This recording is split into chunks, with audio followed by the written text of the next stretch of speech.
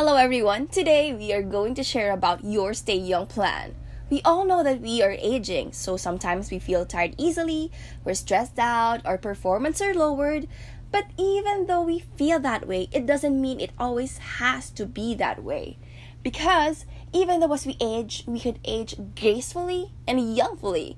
So here are the plans that you could stick to so that you could live younger.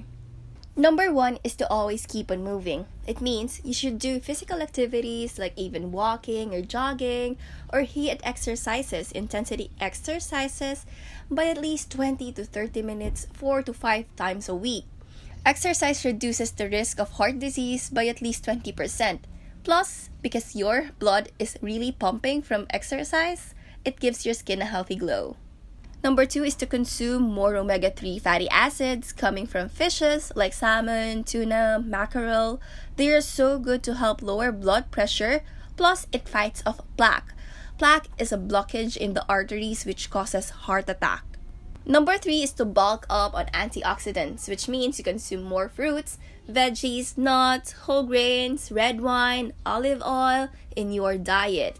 Studies revealed that bulking up on antioxidants for just 3 months can improve your blood sugar, blood pressure, and cholesterol levels. Plus, it's really great for a radiant skin.